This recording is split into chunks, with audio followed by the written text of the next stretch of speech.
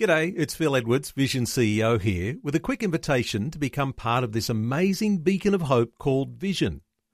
Together we can put our love into action to help people of all kinds build or rebuild their lives on the truth of God. Please consider the part you can play during our upcoming Visionathon appeal, remembering that it's your support that makes Vision possible, including this podcast. Audio on demand from Vision Christian Media. Now, all of that was a little fun. It was fun. It was good for me. But does the text match up?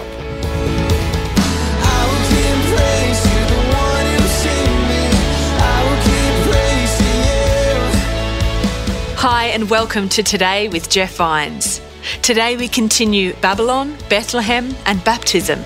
And we're hearing about the ancient world's study of the stars and what the appearance of the Star of Bethlehem meant to the Magi. You can never put God in a box and limit the manner in which he will reveal himself to people who are far from him, because the Bible says it is not his will that anybody should perish, but all should have everlasting life. And let me point out something. One star led them to Jesus, and he knows the one star that will lead you to him as well.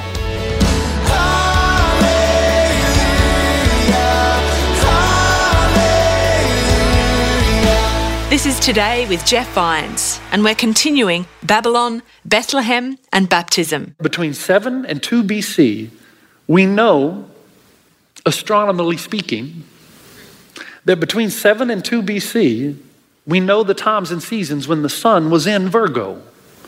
This is a constellation when the sun would have clothed Virgo. We can narrow it down. And we can further narrow it down when the moon ventured under Virgo's feet to make it appear like the moon was at the Virgin's feet. And it would have been between 4 and 2 BC, which is exactly the time of the birth of Christ. We also know that to the Egyptian mind, the Roman mind, to the Babylonian mind, when a woman is clothed with the sun, they worship the sun as God. So if the virgin is clothed with the sun and is about to have a son or a child, the child would belong in their minds to God. We read, she was pregnant and cried out in pain. This is the verse where the Christ comet or the Bethlehem star emerges. This is what compelled the Magi. Remember what we're asking. Okay, we're kind of out there right now, but how does all this fit together? What did they see? What did they see? What did these Babylonian wise men see that made them think, wow, the Hebrew prophecies are coming to fruition? We've just seen demonstrated in the constellations, the birth of Christ. Let's go to Jerusalem. Let's go to Judea. What did they see? And the early church believed that there was essentially a series of pre-dawn comet observations in the eastern sky as Virgo was heliacally rising. And the first glimpse they got of Virgo, let me demonstrate it for you here. The first glimpse they got of Virgo, here's what they saw. The comet appears, the comet rises, and it goes into Virgo's womb. And then it descends and drops as if she's delivered a child. The dragon, Drago, stands up as if it's going to devour the child. And then they see the comet move toward Jerusalem. That would have happened not in a day or two, but over a period of time as they were watching the celestial play. Then it dawned on them, this is the time, this is the season. And they began to make their way toward Jerusalem. Now, notice in Revelation 12, 2 through 5 that we read that the dragon appears. Well, what's that all about? Now, when we did the series of Revelation, we talked about how the symbolic dragon we know is the devil, right? So there's symbolism here. And we know that the devil wanted to devour the Christ child and try to do so through who? Herod. But what happened? Right, God saved the child. And then we're told in Revelation that the devil flung a third of the stars with his tail down to planet Earth as the demonic representation to try to thwart the kingdom of God. But celestially, how would that play out? And the belief is that on the eve of the birth of the child, the dragon, Hydra, the constellation figure, is in a position where it appears that he's standing up before the woman ready to devour the child. And if you're wondering what that would look like in astronomical terms, Hydra only stands when the constellation is ascending over the eastern sky and becomes flat or level with the eastern sky. And when you view that from Babylon, it would be sometime around September, October. Now notice what the dragon does. Its tail sweeps a third of the stars and flung to the earth. Now we know what that means theologically speaking, but how did that happen in the constellations? And some of the early church fathers believed that we're talking about the great meteor storm of 6 BC. And we know from the Leonid meteor storms of the 19th century that when a meteor storm occurs, it appears like the meteors are coming from one fixed point in the sky. I didn't say they were, it just appears to humanity as if they're coming from one fixed point. At some point, the cometary baby would have seemed to drop and descend within Virgo in a manner of a baby being born, because the retrograde comet's orbit was straightening out after a sharp U-turn around the sun. So it would appear that the comet would no longer be able to keep in sync with the Earth. Therefore, it could no longer maintain its relatively stable position in Virgo's womb. Again, at that point, everything lined up, it would simply drop and move. When the Magi saw this, they were inspired. Verse 5 in Revelation 12 says, she gave birth to a son, a male child who will rule the nations with an iron scepter. Celestially speaking, comets have believed to have tails that appear as scepters. Now, all of that was a little fun. It was fun. It was good for me. It was good for me. All of that was fun. But does the text match up? Now, I want to show you what happens in Matthew 2. Stay with me. You've done well. After Jesus was born in Bethlehem in Judea, during the time of King Herod, the Magi from the east came to Jerusalem and asked, where's the one who's been born King of the Jews? And they said, we saw his star, and the little translation should be, at its rising. When it rose at its rising, and we came to worship him. Well, hold on a minute. Was the Christ star, the Christ comet, actually leading them to Jerusalem? And the answer, of course, is two things were happening. First of all, they were well versed in the Hebrew scriptures, and they knew the Messiah was going to be born in Jerusalem somewhere, or near Jerusalem, in Bethlehem. So on the one case, they knew their history. The second case, they were following the star, and it appeared to them that the star descended from Virgo, the baby was born, the dragon missed it, a celestial play with which they would have been familiar, and then made its way to Jerusalem. And so they followed. Verse 3, when King Herod heard this, he was disturbed, and all Jerusalem with him. Now, why would all Jerusalem be disturbed? Think about it. Why is all Jerusalem disturbed? Well, because if it was a comet, Herod wasn't the only one who saw it. And we're living in a time when people see comets that they think some drastic terrestrial event is about to occur, and it's been demonstrated in the skies. Furthermore, Herod was brutal and atrocious. He killed his own children and own family to keep them from taking his throne. So what would he do to stop a new king?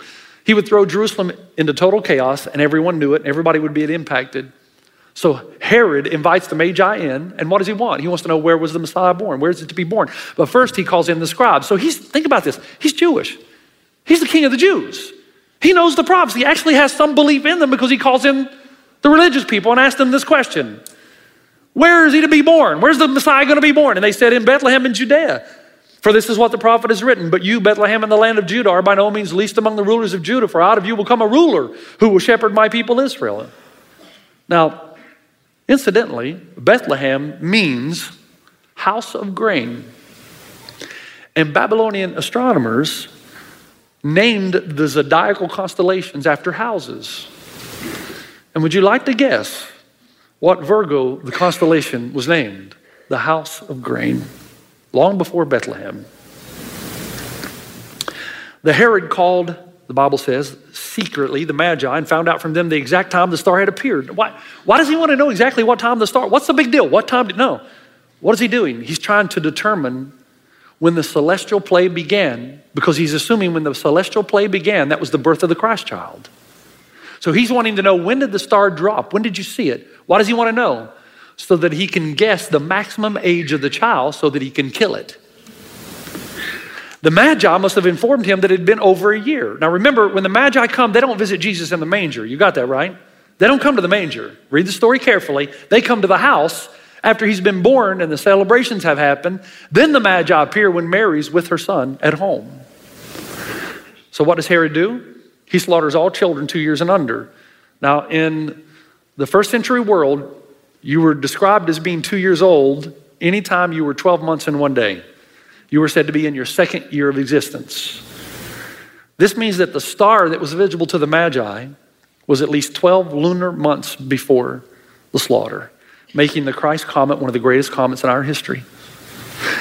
Verse 9 says, after they had heard the king, they went on their way, and the star that they had seen when it rose, that's a reference I still believe to its heliacal rising, went ahead of them until it stopped over the place where the child was. When they saw the star, they were overjoyed. What are they talking about? Can comets really just sit over one house? I mean, we know comets move. And having been in the virgin's womb, or appearing to be, now it's in the southern evening sky, and they're tracking the comet. So the Magi are tracking its course over the desert into Jerusalem and finally into Bethlehem. And the comet would have set over the western horizon each night. And as it did, it would appear to them to be traveling toward Judea ahead of them, prompting them to keep going with their journey. But when the Bible says that it stopped over the house, that's a difficult one, or is it? Colin Nicole, who has written a great book called The Great Christ Comet, says this about that. The comet at this point, he says, has a long tail, which from the Magi's perspective at the time projected upwards into the sky from a comets that was stationed under the visible horizon behind the house where Jesus was. He goes on, the description suggests that the comet that night was probably at least 30 degrees long, but no more than 45 degrees long. According to Matthew, the comet was clearly of such brightness and size, it seemed from the Magi's perspective to be standing right over the house. For the comet to do that, it must have been angled at between approximately 70 and 110 degrees from the horizon. And so the Bible says, on coming to the house, they saw the child with his mother Mary, and they bowed down and worshiped. Don't you think it's uncanny, the absence of Joseph here? You don't run into him or see him anymore. Why? It enhances the reality that Jesus was born to a virgin mother. The Magi, at the climax of their journey, would have seen the virgin and her special child, and what they had witnessed months and months before celestially had now become true terrestrially. And because of their belief that the Son is worshiped, and in a way is a God, in their limited understanding, as the woman was clothed in the Son, they would have believed her to be a virgin having the Son of God. And they followed, even though they may not have understood completely, they wanted to worship the new king.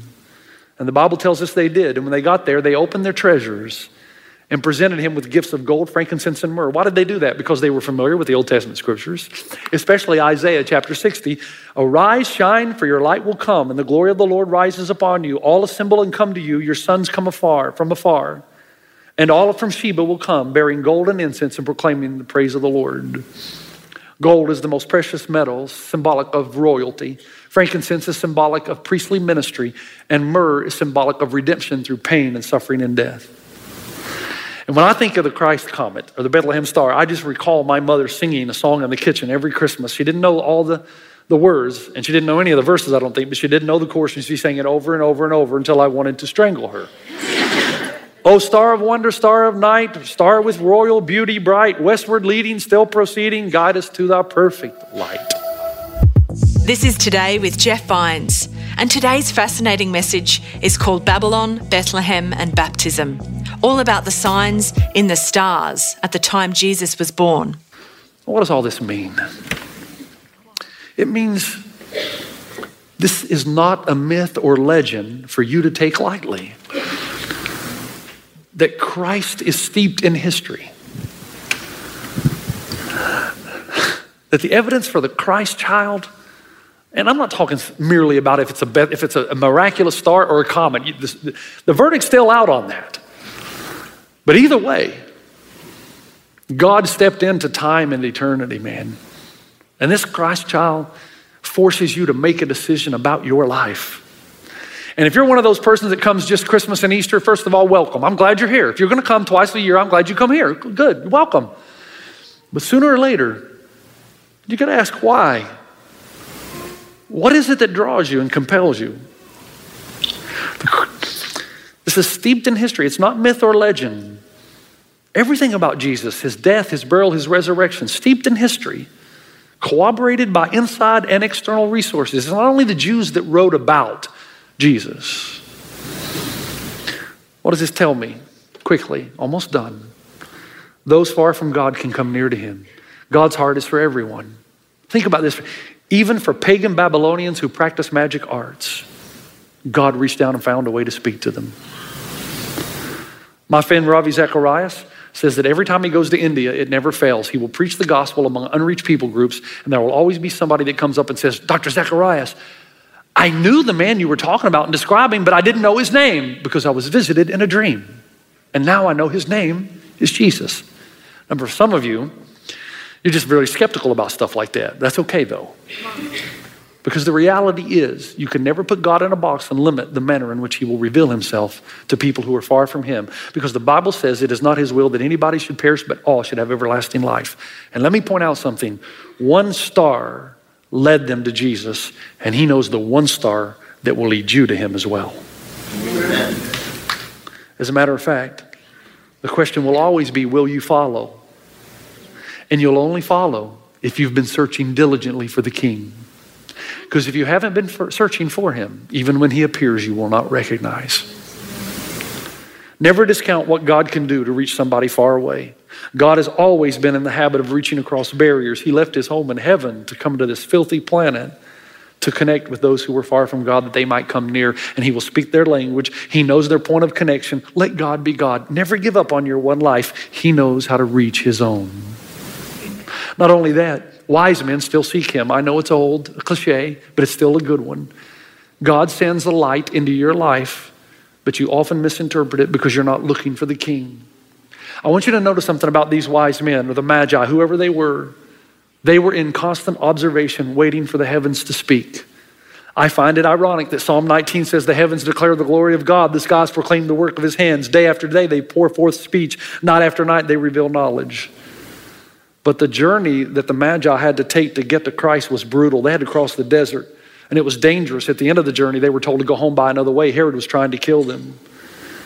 But think about their reward of getting to bow down and bring gifts to the Son of God. It would have been life transformational. And my only question to you is, has your life been a brutal journey? And could it be that the glory of God is on the other side? Abused at home, broken relationships, career disappointment. Is it possible that God is pointing you toward a King who will never break your heart, who will never leave you or forsake you, who will never break his promise or his covenant, who will take you to the place that you know you ultimately belong, but the way home is across the desert? Those of you who have lost people that you love and Christmas has become a hard time, can I ask you, have you really lost them? Are they not vouchsafed with God? Is he not calling you home so that you can rejoin them and experience the greatest reunion known to man? Does he not? See, there's a child, even a little child has screamed at you and told you just now. He had, through the mouth of babes, a little child shall lead them. It's in the book of Isaiah. You know, if I can't get a word from the adults, even the children will cry out. See, the first Advent reminds you that although you can't give a full explanation for the tragedies of life and the brutality of the desert, the crossing of the sand, difficult sands to get to the Christ child, as we've said all year, you know what the answer is not concerning your difficulties and your desert experiences. You know it's not because he doesn't love you. You know it's not because, or you know it is. You know that you could never say that these happen because God doesn't love you, or that they happen because God is distant and he hasn't come near. That's first Advent, that he's with you, but he is an eternal God. And if you continue to seek him and look for his light, he will speak to you. And even in the times of your desert, he will get you to the other side, and the experience that you have with God will be transformational. Can I ask you just one quick question again before I finish the last point? How far do you think God should be willing to go to get you? If we're talking about matters of eternity, doesn't God have the right to strip you of everything you depend on until you depend only on him? Because if he truly loves you, he doesn't want you to spend eternity without him, because your life here, what is average, 70, 75 years? Those of you who are older, congratulations. But if God truly loves you, the star will come into your life. Will you notice it, and will you follow it? Are you listening? Do you hear what I hear? The hound of heaven is coming after you. And finally, even though wise men still seek him, learned men still reject him. Now this is the end. Folks, it is not the absence of evidence why a person does not follow God and discover Jesus. It's not. It's the suppression of it. Why would somebody want to suppress the evidence? Think about King Herod, man. King Herod, steeped in the prophecies of the Messiah, knew the king was coming, But he had plan A and plan B. Plan A was, I'm going to get the Magi to bring the Christ child and I'm going to assassinate him. Or if they don't do that, I'm just going to kill everybody 2 years and under, but I'm going to kill this king. Why would you want to kill the king that had come to be the shepherd of the people of God? He would have known those prophecies. Why? For power, authority, autonomy, and convenience. To sit on the throne of heaven, you have to give Jesus the throne of your life on earth. And most people just are not willing to do that. And until you are, you'll never know what it is to discover the King of all kings who wants to give you the deepest desires of your heart. He is consistently leading, drawing, and compelling through the events of your life. And at Christmas, you've got to decide sooner or later, are you going to follow? And if you say yes, the star will get brighter and brighter. And you'll see it from time to time. And every time you see it, you'll be encouraged that God is still with you, knowing that he's gone on ahead and where he's leading you, it's the place ultimately you want to go. But you decide. Christmas is a decision. It's up to you. Father, thank you for the power of your word, for the truth of your word. And I would pray in Jesus' name right now in this place that every life would have been changed, every thinking transformed, that we would know that the Christ child has come. And because of his coming, we also can go to the place that he's prepared. That he has gone to his Father's insula. And there are many mansions and many rooms in his house. Help us to be pure. Help us to follow the star in our lives, whatever it is, that ultimately points to Christ. The way to the Father, we know, is through his Son. For him, we are grateful in Jesus' name. And everybody said,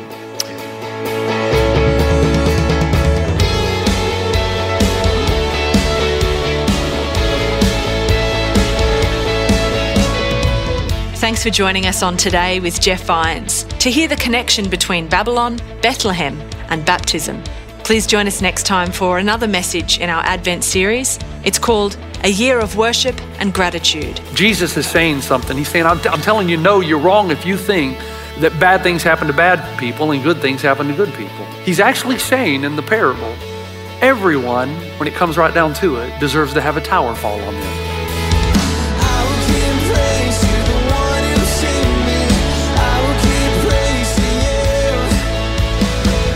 Today with Jeff Vines. Just another way Vision is connecting faith to your life.